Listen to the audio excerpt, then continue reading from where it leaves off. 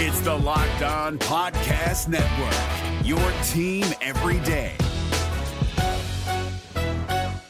Kyle Krabs here, host of Locked On NFL Scouting. Join Joe Marino and me every day as we provide position-by-position analysis of the upcoming NFL Draft. Check out the Locked On NFL Scouting podcast with the Draft Dudes on YouTube or wherever you listen to your favorite podcasts. Yeah, Mike, so you are doing an Ultimate Cavs show tonight at 6 o'clock with Jason Lloyd, even though he is on vacation over at spring training. I almost said spring break. He probably would rather be at spring break. Why don't you tell us what we're talking about tonight? Yeah, 6 o'clock tonight, not 5, 6 o'clock. We're dealing with Jason on the West Coast. It'll be at 6 o'clock. We're going to dive into what's real, what's not real about some of these Donovan Mitchell trade rumors. We're going to talk about some expectations for the Cavs in the second half. And we have a third topic that is still TBD, depending on what Jason wants to talk about. I sent him a couple options. We'll see. But the big topic today, trying to find what's real and what's not in these Mitchell trade rumors. Getting to the bottom of that with Jason Lloyd, who was the first person last year to put that report out there. Why at this point, why would there be any question about a Donovan Mitchell trade? I'm not trying to get us to go down this rabbit hole. No, we're trying to unravel the truths and the untruths. Who's putting out what information? Yeah, we got Who's rookies next. I'm not going here, but I just – like, until somebody said I didn't talk to Donovan Mitchell myself, and Donovan Mitchell said he's not coming back to Cleveland. Players don't lie. I'm banking on I mean, whatever. They lie, Players they don't lie, but like all this just unnecessary speculation. Enjoy Donovan Mitchell while he's here. Like, appreciate the fact that he's being a constant pro while he's here, that he's representing the city of Cleveland, that he's not throwing it in your face that he might possibly want to go play somewhere else. The dude shows up every single day to come work, play his ass off, and put the Cavs in the best situation to have success, and we put energy towards him possibly leaving here 2 years from now. Yep, which is why we're going to get to the bottom of the truth tonight, 6 o'clock on the Ultimate Cavaliers. That's a show. tease. That's a tease. Yes, it is. And set us up for this next topic here. Yeah, guys, so NFL.com decided to grade Andrew Berry's rookie class from 2023. They graded all the NFL rookie classes. Yeah, they graded everybody, but we landed at 23 with a class grade of C. And I want to know, do you guys think that's fair with all of our rookies that played today? I want to remind you that only one of them didn't start a game, and it was Siaki Ika. Everybody else at least started one game. Earl, do you want to start here? Can I see the list? Yeah, absolutely. The top 5 was Houston number 1, Pittsburgh number 2. Anytime you want to throw it up, Steve, so I'm not going off that, would be phenomenal. Number 3 was the Rams. The Lions were 4, and Green Bay was 5. And then if you skip down to the next one, Steve, the teams by the Browns. So these are the classes in that same conversation with the Browns. New Orleans at 20, Minnesota at 21, Indianapolis at 22, the Browns at 23, and the New England Patriots at 24. So I mean, I think an overall C grade when you combine every rookie is fair. I'm looking at the individual players on this list right now. I mean, Ronnie Hickman, DeJuan Jones.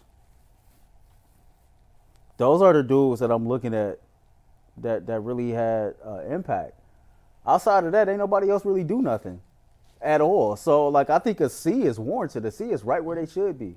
G? I could have went down a little bit long. Cedric Tillman didn't give me nothing.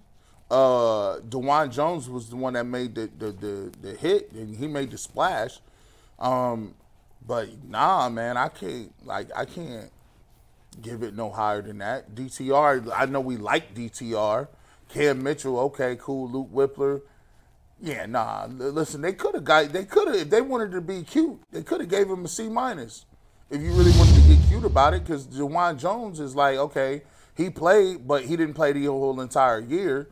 Some of the other kids got an opportunity, not kids, but they grown men, but you know, they got an opportunity. Some of the young guys got an opportunity to play, but it wasn't no Zay Flowers. Yeah. Like these other cats be getting dudes with thousands of yards and all these sacks, and we just be having, once again, medium sock game. So when I first saw this article and Anthony sent it to me, I was like, I see they had DeJuan, they had Hickman, 23rd. Like, how many rookie classes were better than hitting those two? So I went into the article and I read, and this is the exact quote by NFL.com on why they gave the Browns a C, why they were ranked where they were. And I quote, "Injuries hit the Browns rookie class hard. The C grade is a reflection on the overall lack of production, but I think most of the players have promise if they're able to stay healthy in year 2 for a team coming off a playoff berth. I 100% wholeheartedly agree with that evaluation and assessment. You look at the guys who played. DeJuan was awesome when he played, right? Yep. Mm-hmm. Got hurt, couldn't stay healthy. Tillman, he did play. Production was right? I mean, was anyone blown away by Cedric Tillman? I don't think the production was good. I'm just going to call it for what it was. It But for I rookie, do. Yeah. He has flashes and showed promise, but Dude got potential to be good. It just wasn't there. The route running is the biggest thing that he needs to work on this offseason. and you see rookie That's receivers. bad if that's what you do for. That's like being like, hey man, I'm a production guy. Hey, he need to work on his graphics though. I mean, look, Just do everybody needs work. 96% of your job. It's different. But in his defense, though, we done seen worse. Brian Robisky came here from Ohio State, which has always produced wide receivers before it was called wide receiver U. And your daddy was a wide receivers coach, and you couldn't get off the line of scrimmage. So I'll take Cedric Tillman's issues. That's all I'm saying. Yeah. It's teachable, and like I said, he showed flashes.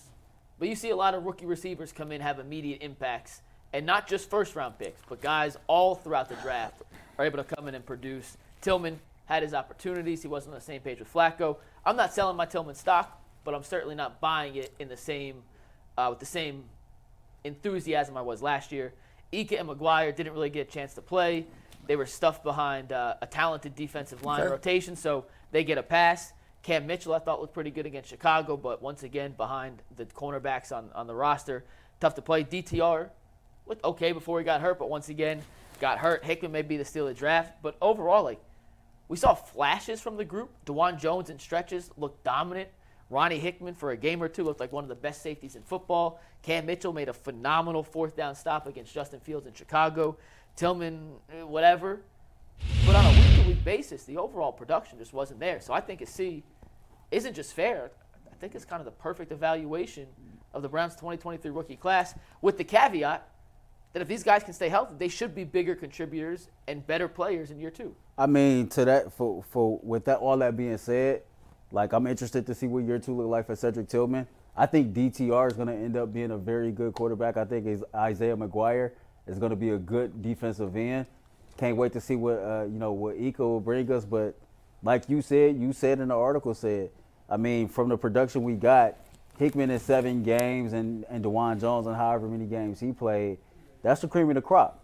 And so, if they were a B or a B plus, unfortunately, it's dropped down because everybody else did absolutely nothing. Yeah. So. And injuries, I don't want to bring up the injury bug for the 10th time, but yeah, none of those guys. Yo, Houston's rookie class was it's good. cooking. It's good. G, what were you going to say?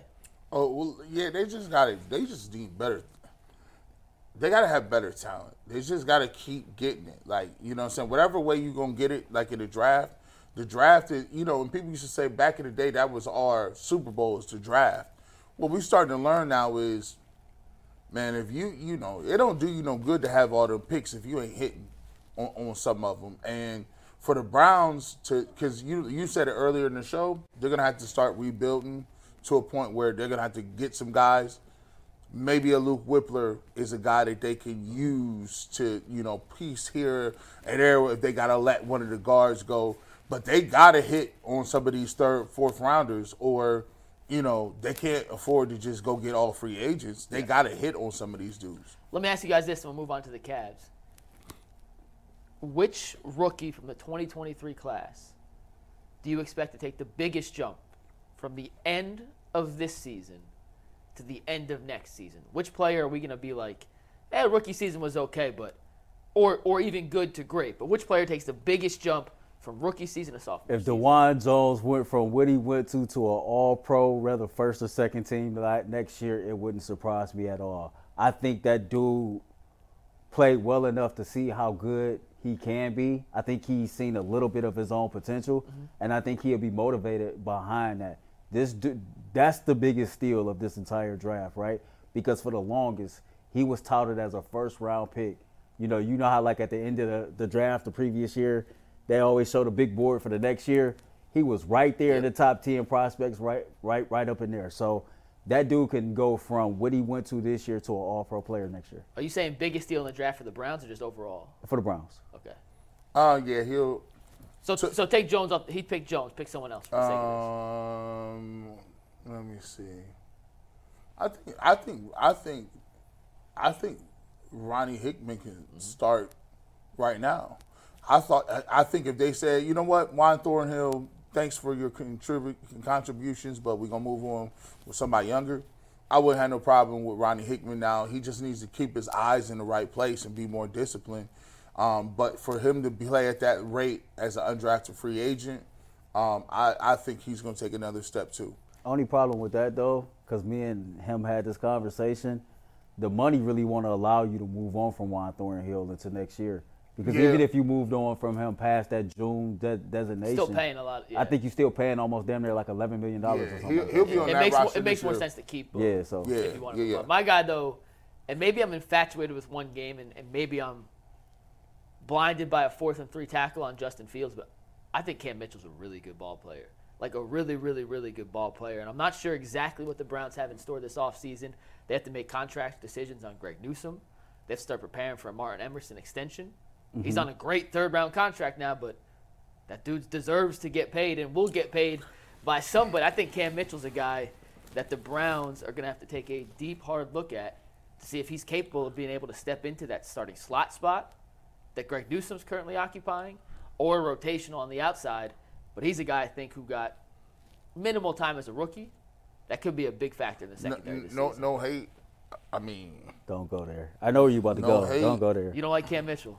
No, I think Cam Mitchell. I think he's really, really good. I think he can play that position. Are you going to say they're going to trade Newsome? I think that's the that replacement? the only one of the biggest. See this. I've been eyeing this for a long time. When you gave the big contract to Denzel Ward, then when you got Emerson and you accidentally hit on him, and that happens in the league. Sometimes you get a 3rd-round guy, he's a gem, and all of a sudden he outplays where he was drafted at. Then you could draft a Greg Newsome. You say, ooh, we got to move you to the slot. Here's one thing I do know. There's no way all 3 of those guys are going to be on the roster, given them a premium position like corner, and given the fact that Greg Newsome is going to get offered a 5th year. So your thing, you got to decide, it's either Newsome or it's Emerson. The decision is made. And the it's already decision done. is made. MJ Emerson, I think, can be elite. I'm trading Greg Newsome if I can to San Francisco. And give me Brandon Ayuk. I know he's gonna have like a year left on his deal. Do that, but this dude had a whole scheme ready. No, look, just hear me out, y'all. Hear me out, right? Maybe I'm playing bad right now. Yes. But I'm calling John Lynch. I'm like, hey, what's up, John? How you doing, bro? Nothing. I'm cooling. What's up, baby? I'm chilling. So Nice. look. I know y'all just went to the Super Bowl, lost again, a pack. I'm hanging up. No, don't hang up. Just listen to me. Hold on, just listen to me. 30 seconds. So I know you got some good DBs, man. But listen, you won't come up into some contract like situations yourself. You know what I'm saying? Go ahead and take Greg. Give me Brandon. You pay him. I pay Brandon. We just move on. Call it even. Cool. Newsome and a 2nd-round pick for Ayuk. I give you Newsome, and I give you a 3rd this year, or Newsome and a 3rd this year, or in the 4th next year. Well, I got 3 other teams offering me a 1st. I need at least a 2nd this year. I'm gonna call you back. I gotta talk to Jimmy first. Right. I think that's the realistic Ayuk situation. They're gonna get a 1st for him. But in general, if the Browns want to figure out a way to get into the 1st round or acquire a proven, legitimate talent at receiver, I think it's the Newsome 2nd-round pick combo. That is their most attractive trade combo they could put together to acquire some sort of talent. Is it worth it? I don't know who the player is. We'll see. But the 2nd-round pick plus Greg Newsome is their most attractive trade package. And then I'm going to get that kid from Oregon in. What about Cortland Sutton? This Locked On podcast is brought to you by Home Chef. Now that the novelty of the new year has dwindled down, how are your resolutions coming? One of mine was to order less takeout, cook more at home. But I'll be honest, I haven't been consistent. That is until I found Home Chef. Home Chef provides fresh ingredients and chef-designed recipes conveniently delivered to your doorstep to simplify the cooking experience and without robbing you of the joy of putting a dish together yourself. I'm pescatarian, and they cater to a variety of dietary needs. I had this super refreshing ginger sesame salmon, a beautiful trout dish, and a super comforting shrimp and vegetable orzo dish, all of which took me less than 30 minutes to put together. For a limited time right now, Home Chef is offering all of our listeners 18 free meals, plus free shipping on your first box and free dessert for life at homechef.com/lockedon. That's homechef.com/lockedon for 18 free meals and free dessert for life. Homechef.com FanDuel.com/LockedOn. Must be an active subscriber to receive free dessert. See, I don't. Portland's son is a little older. He's a little older. I get it. Them Denver receivers. I just don't like that. Yeah. Them Denver receivers. Hey man, Sutton catch touchdowns and he really don't drop the ball, man. He's big too, big guy. But we'll see. Ayuk though is worth it, 100%. For sure. Now, look, I got my boy thinking. No, I would do it in a heartbeat. I think Ayuk's an absolute freaking stud, first team All Pro. Like, and he's 25. Yeah. You do that. Like, Sutton's not first team All Pro. I'm not sure if Newsom plus. No, I'm just saying, but hey, listen. I am all for it. If the Browns have some way of acquiring Brandon Ayuk this offseason, I'm all in. Ant, what's up? Yeah, guys, before we move on to the Cavs, I want to remind you all that you can get buckets with your first bet on FanDuel, America's #1 sportsbook. Right now, new customers get $150 in bonus bets with any winning $5 bet. That's $150 if your bet wins. You guys can bet all different ways with quick bets, live game same parlays, exclusive prop bets, and plenty more. You guys can visit FanDuel.com/UCSS and you can shoot your shot over there. FanDuel, the official sportsbook partner of the NBA. Was that an ad lib or did it really say shoot your shot? No, it says shoot your shot. Reading that word shoot for your word shot. right there. Oh. I was going to read it tomorrow when he's producing the Ultimate Cleveland Sports Show. You'll see for yourself. You can bet on Cavs games.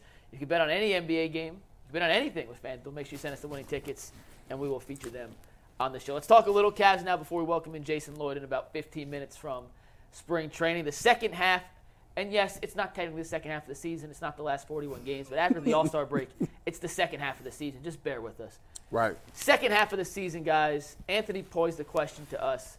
How much tinkering, how many changes do you want to see JB play with the lineups and rotations before the Cavs get to their postseason stretch?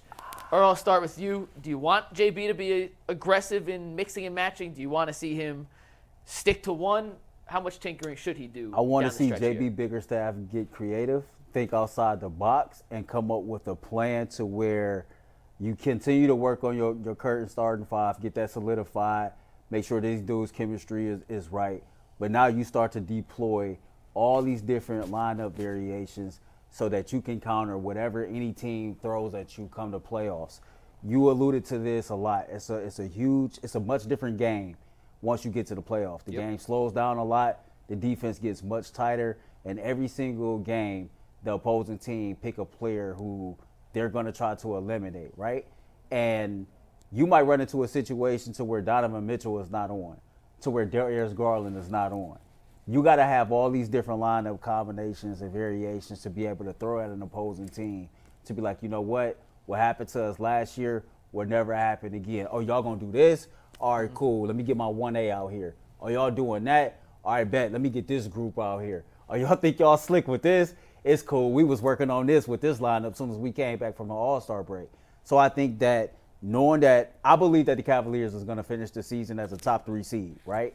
And I think that as you journey along, locking up a top 3 seed while stabilizing your starting 5, I think it's necessary for you to try all these different lineup combinations so that you can throw anything at an opposing team come playoffs.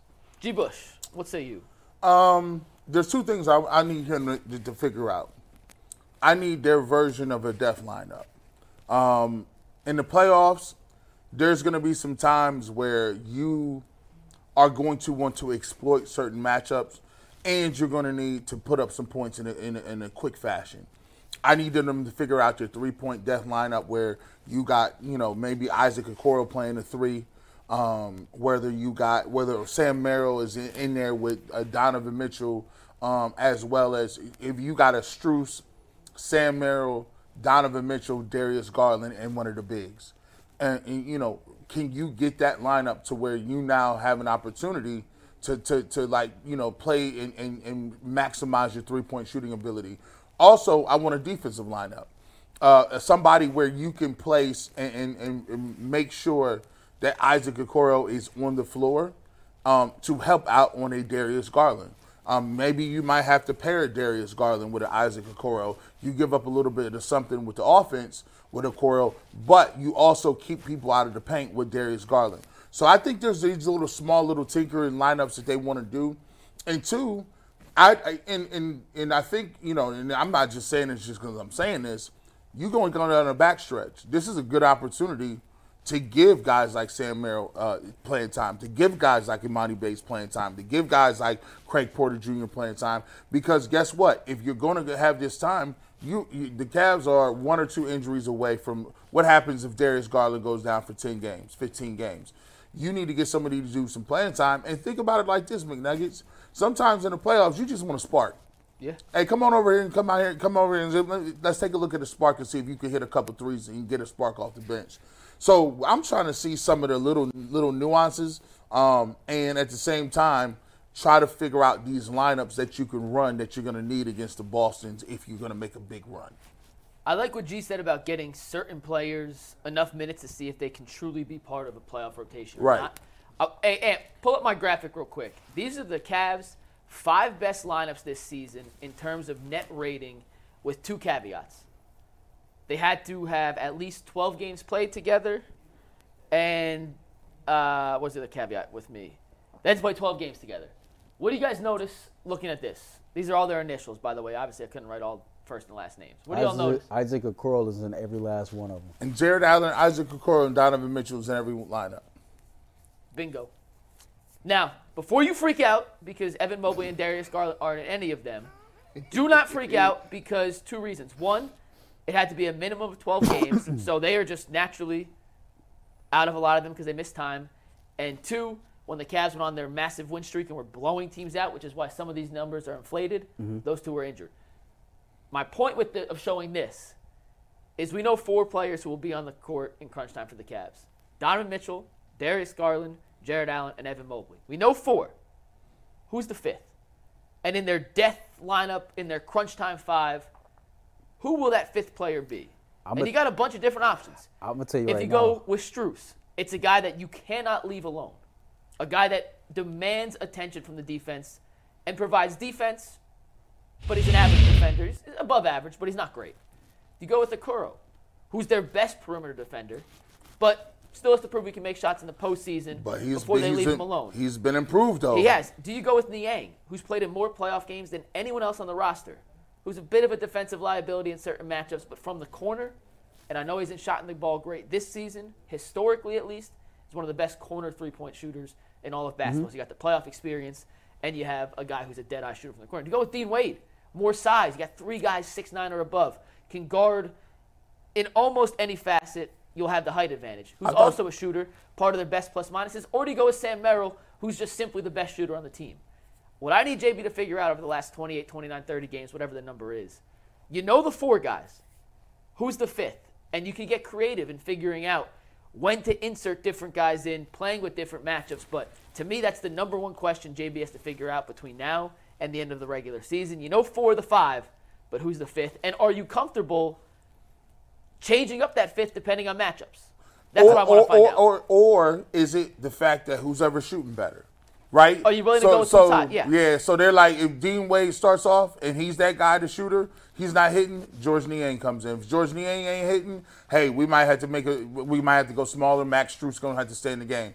I think that is one of the things that JB is going to have to really, I think, get better at, is understanding in crunch time, what move am I making and who am I going to give these minutes to today, like right now? And I don't have an answer yet. For the record, I don't know who that best 5th is because those 4 players, the 4 main guys, haven't been healthy enough this season and in enough crunch time games to figure out what's the best matchup. And I would hope, and Earl, I'm curious what you think on this, I hope JB would go matchup dependent.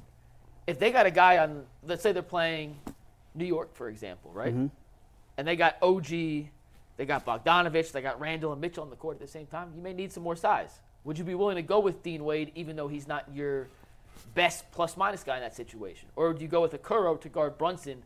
Do you think JB will be flexible enough down the stretch? I hope so. As opposed to just finding that one guy that every night, this is my closing 5? I hope so. I think the best coaches are flexible. I think that once you assess the situation at hand and you can make the adjustments, whatever adjustments in the said moment, that's the best way to go. Ideally for me, I hope the dude who steps up and continue to differentiate himself is Isaac Okoro. Yep. Like the last game that he played before we reached the All-Star break, he took and made career highs in 3-point shots. You see the dude shoot the ball with more confidence every single time. He is the best perimeter defender that we have on this team. me and Mike talked about this a couple Sundays ago. We have heard a lot about how hard Isaac Okoro works.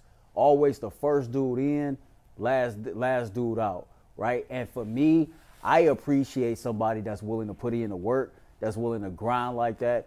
And he's starting to turn into a dude that was a top 5 pick and that you getting return on investment from, right? And it's simply because he's putting in that work. And if that dude in particular continues to do the things that he's doing and can prove himself come playoffs, that makes the Cavaliers way more dangerous than what they currently is right now before they even tip off on Thursday. I think one of the substitution pattern, and I think people need to wrap their minds around it. I truly believe that one of the lineups that you're going to see a lot is if they go play the Knicks or somebody like that, you're going to see Isaac Okoro in the game. He'll follow Brunson around. Donovan Mitchell will be in the game as the point. You'll also have Harris LeVert in as a secondary ball handler that can get to the rim. I forgot LeVert, but LeVert could be in that lineup Right. too. That was bad brain fart out of me. That's LeVert. This is the reason why this even conversation even came up. That was so cold. That's a bad job out of me. That was so cold. They both was like, oh, So Lord. it's funny because you was talking about like JB, learning to adapt to the situation. And I heard this post conference a couple weeks ago where he talked about right now I got 10 to 11 dudes who deserve minutes. And there was a game in particular, I cannot remember. Washington. You were exactly what I was talking about. In the second half. Like, you got LeVert who's been balling and been doing his thing, but he seen someone else had the hot hand, and he didn't force playing Karis LeVert just because he had only played said amount of minutes. Right. And so to me, that's where JB has continued to show his growth, right? I know people feel like, well, he stumbled upon it. I think he stumbled upon the growth, but hey, it is what growth it is. Is growth. This is where we are now. So Anthony Davis stumbled upon growing 8 inches from his Cleveland State commitment to his Kentucky. Are we gonna blame Anthony Davis? No, stuff happens. We haven't even seen, and we've seen Darius Garland not finishing games, but he had the last time we saw him, he had a pretty nice game. I thought he looked more like himself, but there are going to be times where he's not going to be able to be on the floor like that because, he's defensively, Hey, right? speaking of Darius Garland, let me tell you something. No, in all seriousness, though, I got to give that dude his kudos because I felt like he needed to come off the bench in order to get his groove back, and he proved me wrong. Like, I should have been more patient with him instead of trying to microwave this situation. With each passing game, you've seen the dude get better. You've seen him, be more confident. You started to see the scoring come back alive. Remember the Darius Garland of last year? He used to dribble, then find somebody. This dude is playing more as a point guard that's a facilitator and not somebody that's just out there dribbling the basketball. I just see a lot of different things before we hit the All-Star break that makes me feel like, okay, I was wrong. He didn't need to come off the bench to kind of get his mojo back. It just needed to be more patient with him as he was patient and just not forcing anything, taking the right shots, making the right passes at said time. But when you called off Donovan Mitchell on Valentine's Day, and you had that type of confidence in yourself that hey, I got this, that shut me up. You was able to find Joe Mojo in the starting lineup, and you didn't have to come off the bench to do it. So I got to give you your flowers. That's one of those things to where I'm not mad I was wrong about. Hey, when you're wrong, if you doubt someone on a team you root for and they prove you wrong, it's really a good thing. That's a good thing. The answer to their Jason Lloyd says he hates calling it a death lineup because that's a disservice to how good the Warriors' death lineup truly was. So I'm going to call it their crunch time 5. The answer to their crunch time 5 is if Isaac Okoro is still making 40% of threes in the playoffs, that's the answer. Yeah. It doesn't matter. Nothing else matters at that point. But we got to see if he can make shots in the playoffs and whether or not teams will guard him. Because I can promise you right now, Isaac Okoro could shoot 50% from 3 from now to the end of the regular season. Game 1 of the postseason, no matter who they play, they're going to sag off him and make him shoot. So he's got to prove he can make it. And to your point about Darius Garland defensively, there are going to be some weird defensive matchups where Garland is going to have to prove his offense is better than what he's giving up defensively. Right.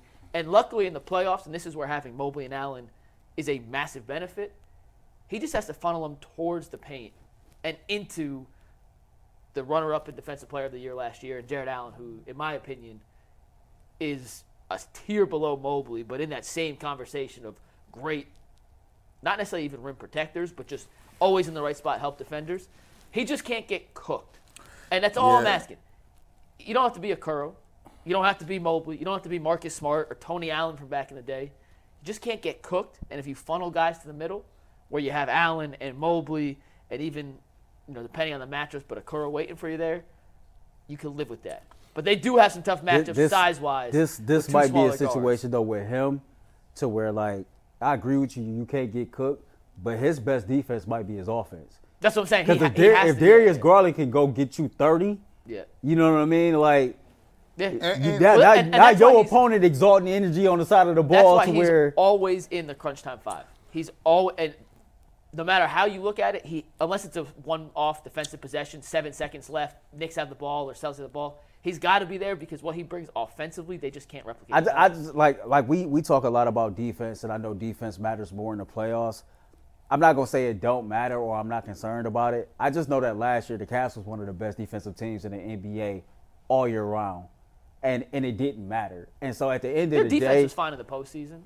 It was fine, but it didn't matter to like when we needed to go get a bucket. And so even if he is a liability on defense, the fact that he can go get a bucket, he's got to be on the court. That's your best defense right exactly. there. Just go score. And looking at the main competitors, like, if he plays Boston and Drew Holiday and Jaylen Brown, you're going to have a little bit of problem. Or if you play the Milwaukee Bucks, it's not even that big of a deal because on the other end, Dame's not going to do it. It's New York and Boston. Those are the two. And that's a tough matchup for anyone in the league. That's not a Cleveland-specific issue. That's they built their teams to be supersized. Yeah.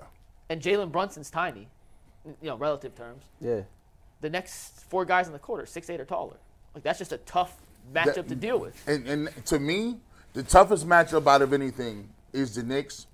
I don't think about the Celtics because I think that you can almost get Jaylen Brown and Tatum to just start jacking up shots. And they're not going to take advantage of the fact that Porzingis is down there on a guy or catches him on a switch. He's been so good this season. And so I'm like, those dudes, those are the dudes that kill you. It's the Drew Holidays and the Whites and the Porzingis that I believe that have just basically those matchups the Cavs don't have very much for. One more thing to watch before we pivot to your Black History Month spotlight. We'll bring Jason on. I don't think when the playoff rotation comes around, Niang and Wade will both be in it. No. It's one or the other. And that's going to be a hell of a battle between those two individually to prove to JB who will get those minutes in the postseason in that 8.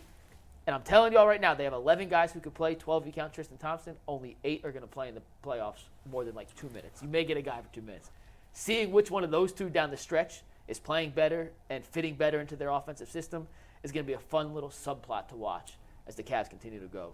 And do we have a read before Jason and Black History Month, or are we going straight to Earl? No, we'll just go straight to Earl, and then I'll do our next read before Jason. Earl, enlighten us today, my friend. All right, so I thought this one was pretty cool because, this woman clearly was Venus Williams before Venus Williams. But today we're going to spotlight Althea Gibson, who in 1950 became the first black female tennis player.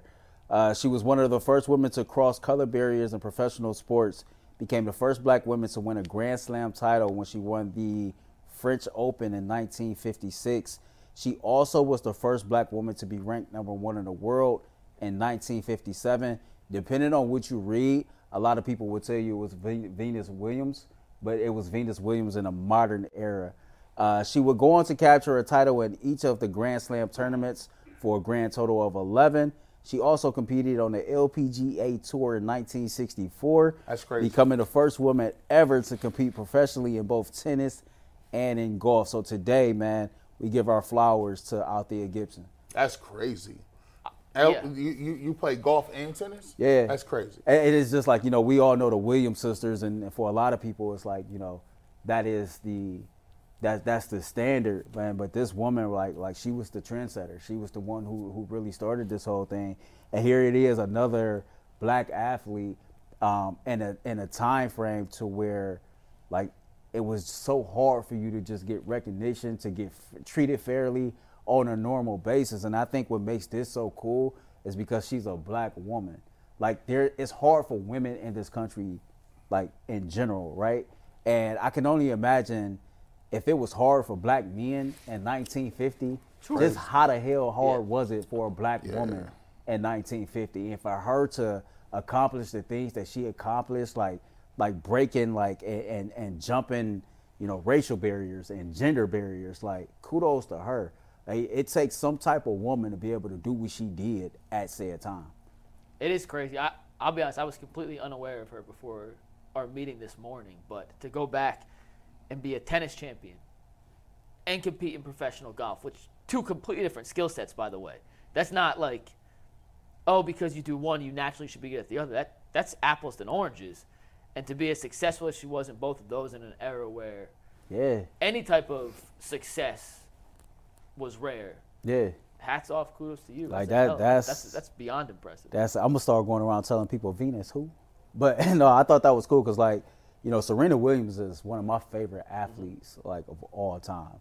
Like, Serena Williams is on my bucket list of people to interview before my career is over. Yeah. So. Well, she's on the Mount Rushmore of all-time GOATs in all sports. Just yo, me and you got she's on my Mount Rushmore too. She's in the conversation. I don't know who's on. No, she's on mine. But she's certainly in the conversation. I give you two. I give you three. That's on mine.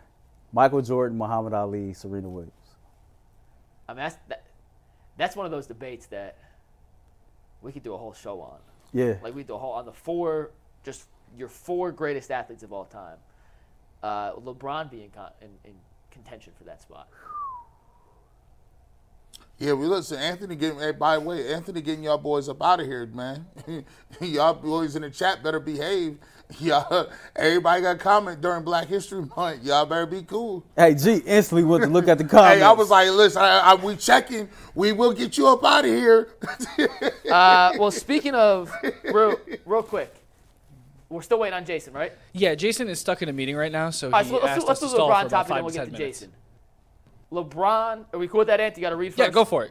All right, so LeBron said at All-Star Weekend that he's not sure if he wants to have a Kobe Bryant-esque retirement tour, a season-long celebration of his career, or if he wants to, quote, go out like Duncan, quote, which means I'm just going to walk away. I'm not going to tell anybody about it. I'm just going to retire. That'll be it. I have a couple thoughts on this. I'm curious if you guys do as well. Should I start? Yeah, you start. So, Earl, you are very adamant about believing what players say because you don't speak to them yourselves. That's all you got to go off of, right? Not just players, people in general. People in general. Like GMs, yeah. if Andrew Berry says something, I got to take you at face value for what you said until I can't. I think that's very admirable. And I'm going to tell you right now, LeBron James is straight up lying to your damn face. There is not a chance in hell LeBron James doesn't throw the world's biggest, greatest farewell tour the NBA, the NFL, Major League Baseball has ever seen. He said in that same press conference, he's not good at the praise he gets.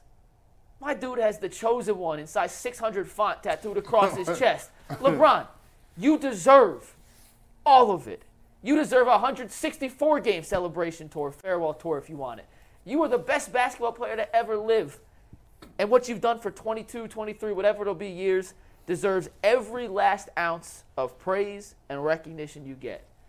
But to sit up there and say, I'm not sure I want the praise, I'm not sure I want to go through and have everybody tell me how great I am in every city and get presents from the other teams and have all their legends come out and we'll take a dope Instagram picture, like, LeBron, it's a GOAT. You might be on my Mount Rushmore of all-time athletes, but get the you-know-what out of here with that bull crap. That is the biggest bold-faced lie in the history of the world, Earl. And if you believe him, I'm calling cap on you. Okay, so I ain't going to say no names, but we was in the chat, right? And I think the only thing that triggered me was the fact that, like, you know, when LeBron said that he's uncomfortable receiving, like, recognition and praise. Mm-hmm. He has a hard time receiving that. I don't think that's far-fetched to believe. Here's why. He stopped the whole game against the Thunder when he broke the scoring record. But here's why, though. He stopped the whole game. They should have. I agree. That's what I'm saying. But here's why. He made sure that they won the first in-season tournament. But just because he got chosen one tattooed on his chest, right? Like, that's one thing. I might think I'm really, really good at what I do. And in my own little community, when we amongst ourselves, I might say, yeah, I'm good. I'm damn good. And I know I'm going to be great at this one day, right? That hits a whole lot different than somebody else telling me, hey, you know what, Earl, I think you're good. I think you're going to be great one day. Receiving that, like, from somebody else don't always hit the same and it's Right. not always as comfortable as you believing it in yourself. As long as you believe in yourself that you are the dog shit. crap, Shit, you can say the it. shit. It's YouTube. We Okay, don't as care long about as shit. you believe you the shit, then who cares if if somebody else think it or don't think it. As long as you believe it, like just understand, like, you know, have some humbleness to yourself. I didn't think it was the most craziest thing for him to say. Now, with that being said, man, this is gonna be bigger than a party that Big Meech threw before he moved to Atlanta. I really thought you were about to go the other way. I was gonna lose my mind early. Listen, this is gonna be that big. Like, and he deserves it. like he deserves it. man, he deserves every single applause, every single like round of flowers, everything. Like, if you really think about LeBron James' career and the expectations that were set on LeBron James' career and the fact that he has surpassed every single expectation there was, the difference between LeBron, Kobe, and Mike really, really had to work at being great. It was expected that LeBron James was going to be great as soon as he put the jersey on. You see what I'm saying? So, like, if the dude wants to take a victory lap or a farewell tour, you've earned it. But don't say, like, because he feel that way, that's the most asinine thing that you ever heard. I got a conspiracy theory about it.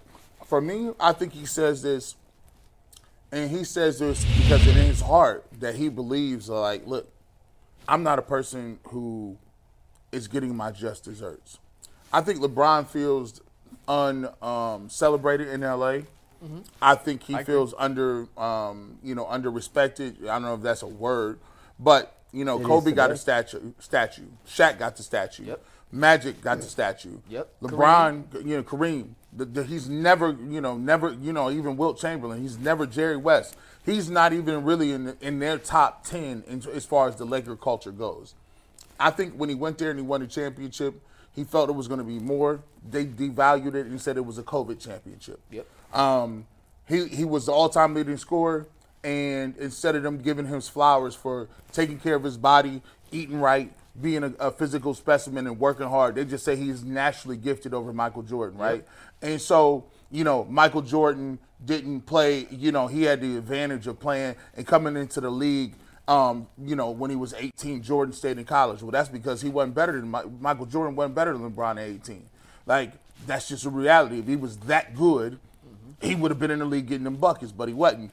I think LeBron feels and realizes, like, man, it ain't the same. Like, if he would have stayed in Cleveland, especially the second time, he would have been celebrated at a higher level than he is today, because we would have put him on that pedestal and said, nah, this is the greatest dude of all time. And that's why I think the farewell tour not only deserves, it's going to happen because to everything you said, G, he feels, and I think to an extent, and this is crazy to say, rightfully so in some regards, underappreciated in the grand scheme of what he's accomplished. And you look at all of LeBron's accomplishment. His resume is like 6 foot, it's crazy. 6 feet long, seriously, crazy. Everything he's done. Maybe the most impressive part of LeBron's entire career, his entire athletic prowess was at 15, he was tabbed the one. Mm-hmm. You're next up. You're the chosen one, right? He's not only lived up to every expectation, even the craziest, highest, wildest expectations they put out there for him. He's broke that glass ceiling and is continuing to ascend. And you look at all the guys who we tab as he's next up. Like Wemby, for example, right? Who's had a great rookie season. Do you know how good and how long Wemby has to play in the NBA? Forever. To just even come into the conversation with LeBron. Like, the fact he's done it for so long and has never really slipped up, to me, that's literally the most impressive thing LeBron's I kid done. you not, man. I was thinking about this the other day. Like, damn, I've really been watching LeBron James play my whole life. And if anybody that's from Northeast Ohio, like same with you, like the first time I ever seen LeBron James play in person was in high school on a football field.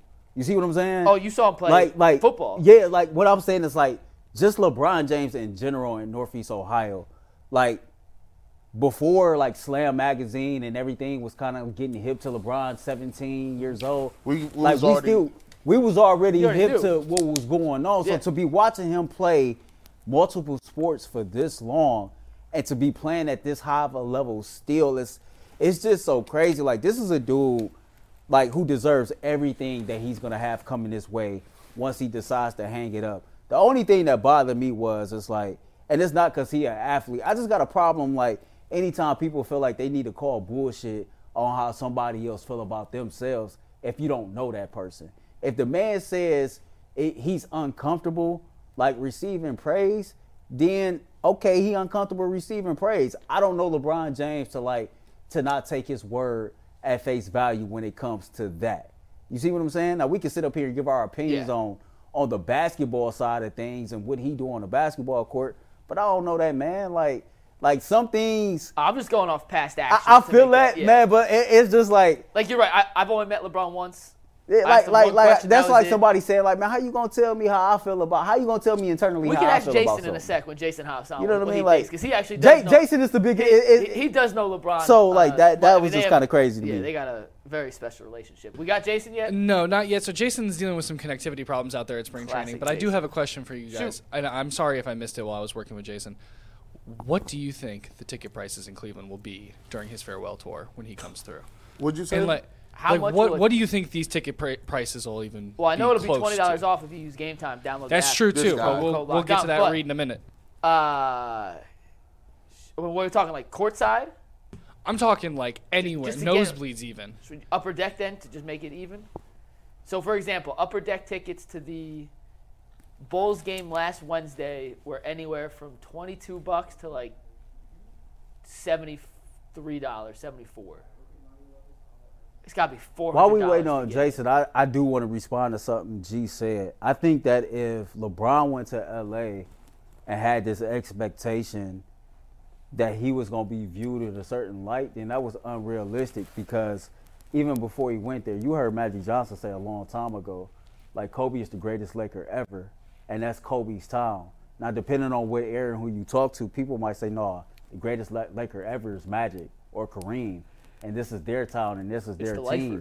Even before Kobe passed away, like, LeBron was never really accepted because this is Kobe Bryant's town. And so, like, after Kobe tragically passed away, there was nothing in the world that LeBron was going to ever be able to do. He could win 5 in a row. To be, like, validated as, I'm a Laker at heart. And it's funny because we have a lot of conversations when we hear LeBron speak about his different places he's played at, his different tenures in the course of his career. I don't think he'd ever flat out just say it, but I think he enjoyed himself most here. I think his memories that he created here in Cleveland are the ones that's most special to him, the ones that resonate with him the most. You can see it in his body language when he talked.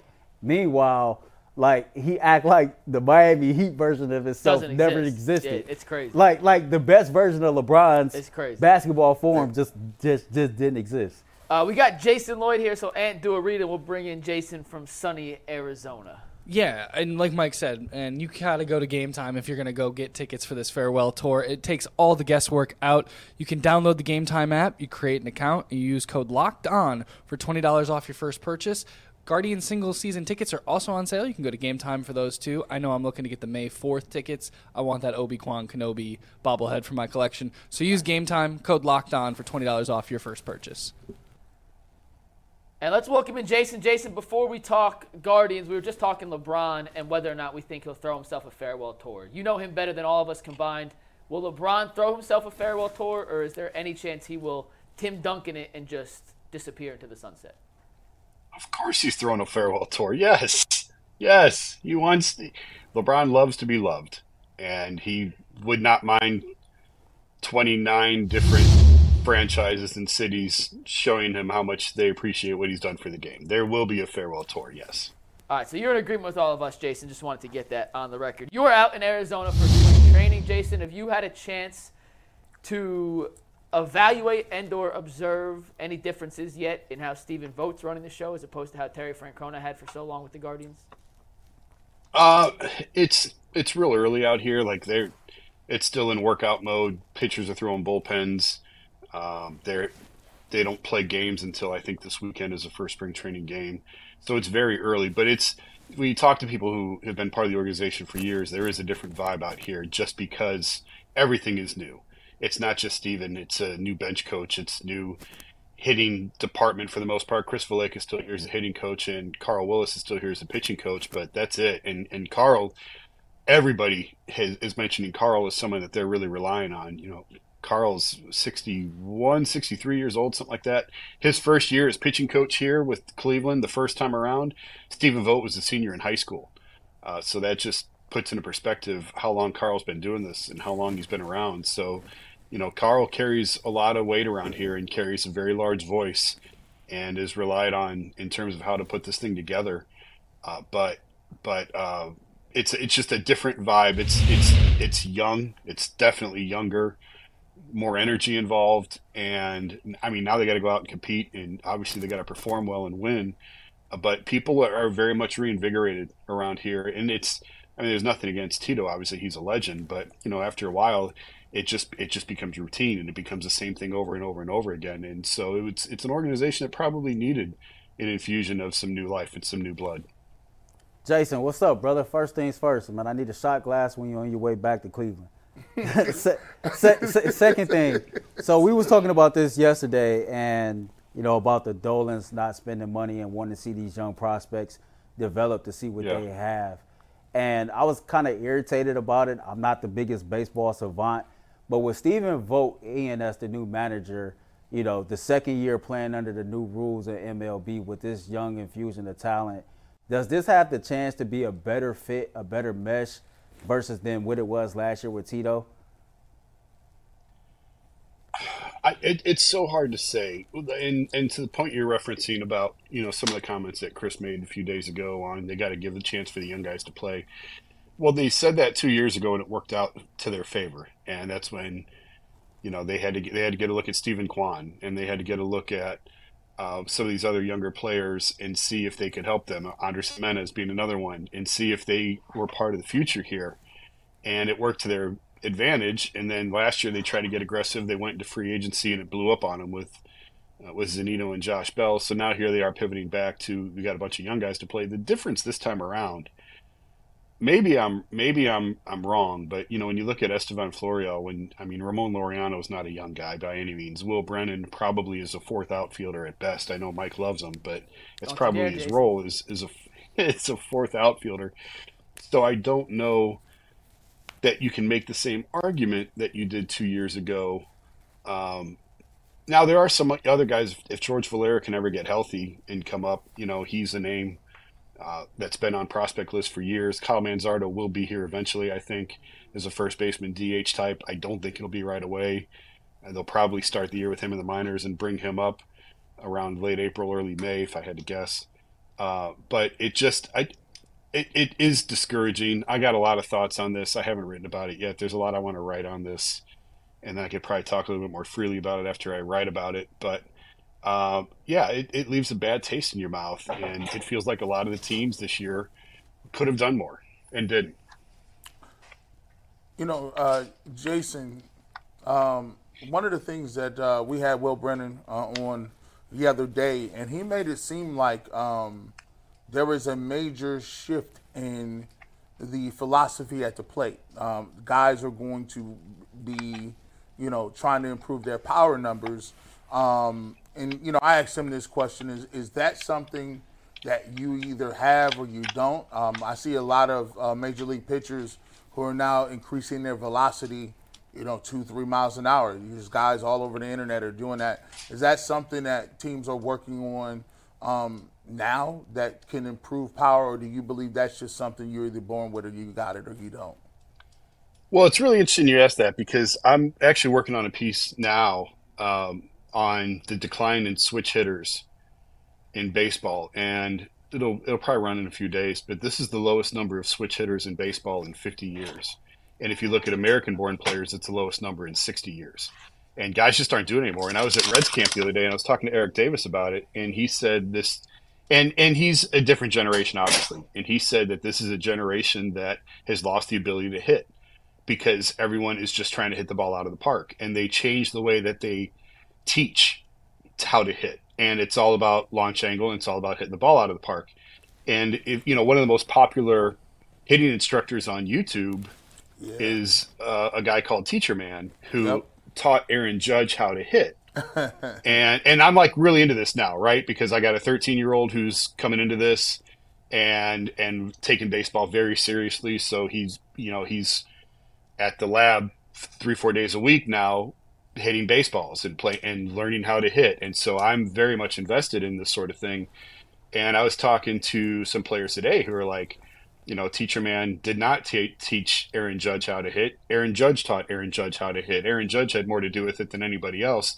But they teach this style now of snap your wrists and fly back and just hit up.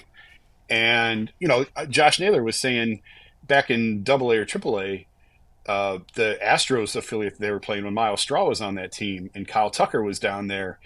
And he said they didn't even take batting practice. They had these PVC pipes and this is all they were doing. And he said they were mashing, and but it takes away. Eric Davis's point was you don't understand how to hit. You're not actually a good hitter. You're just trying to hit the ball out of the park. And Eric Davis was naming names, and he said Joey Gallo could still be playing in this league if he ever bothered to learn how to hit. If he could hit 270 and hit 10 to 12 home runs less a year, he'd play till he was 38, 39 years old. But he's out of the league already because all he ever tried to do was hit home runs, and so it's a long conversation with a lot of parts to this whole thing. But to answer your question, G, I don't, the guys I've talked to don't think it's coming back. Like this is the way it is, and because of velocity, because the game has changed and everything else, everybody tries to hit the ball out of the park. And I don't know if we're ever going back to the Harvey Wallbanger days. Now the Guardians do things a little differently. The Guardians seem to identify contact hitters, which is the exact opposite of what we're talking about. But they tend to identify contact and they want to try and build the power from there. But they want guys who can put the bat on the ball.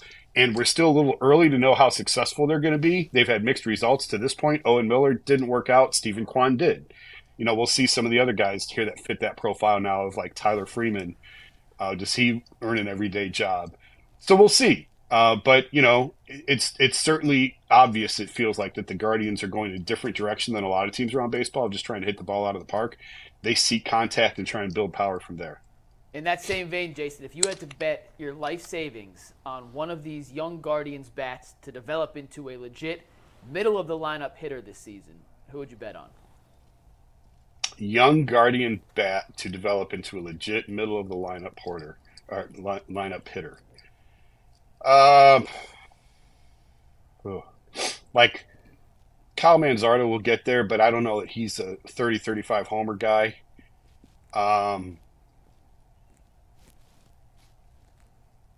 It's tough. It's really tough to sit here. I mean, I was talking to Zach Mazel about it today. If Junior Caminero was still in this organization, he'd be batting third and, playing right field. Yeah. And now he's one of Tampa's top prospects, hits the ball over 100 miles an hour every time he hits it. And that's the kind of deal that'll haunt him. Chase DeLauder, I think, has a chance, but he's not going to start up. He's going to start in AAA. I mean, we're not going to see him for a while. I don't know that they do have a guy who you look at right now and circle and say that guy's going to be a legitimate 30 home run threat this summer. I don't see it, and it's the, the infield's pretty well set. You got Hosey at third. You know what he is. He's obviously not an emerging player though.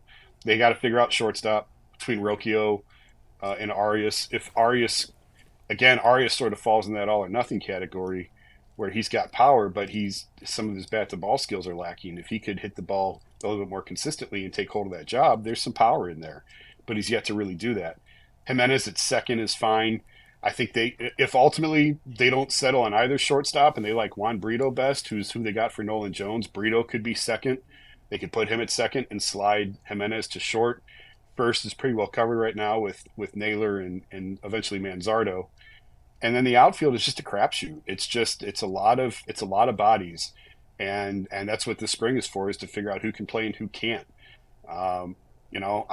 Miles Straw's got to compete for the job. Chris Valleca said that he was the first one that I can recall in an official capacity saying on the record, Miles Straw has to win a job this year. He has to compete for his playing time now, whereas before that was never really the case. Estevan Florio, Ramon Laureano, Will Brennan, none of these guys are big-time power hitters who can emerge as middle-of-the-lineup bats. So it's an issue. Awesome. That's Jason Lloyd from Spring Training. He'll be out there all week. He's on the Ultimate Cav Show tonight at 6. Jason, answer my text on what you want to do for the third topic.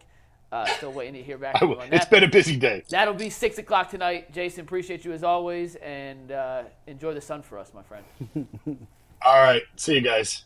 Awesome. All right. Coming up in overtime in about 2 minutes, a crazy video that sparked a hell of a discussion pre-show that G has no idea what it's about. And I cannot wait to see how G reacts. None at all. When he sees this video. See everybody in overtime. Peace. Peace.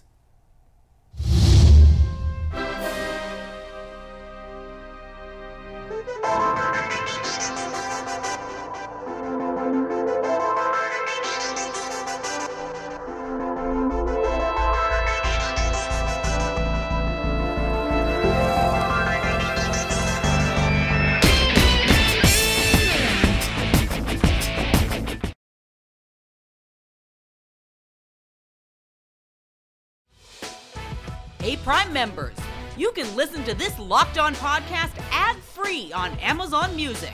Download the Amazon Music app today.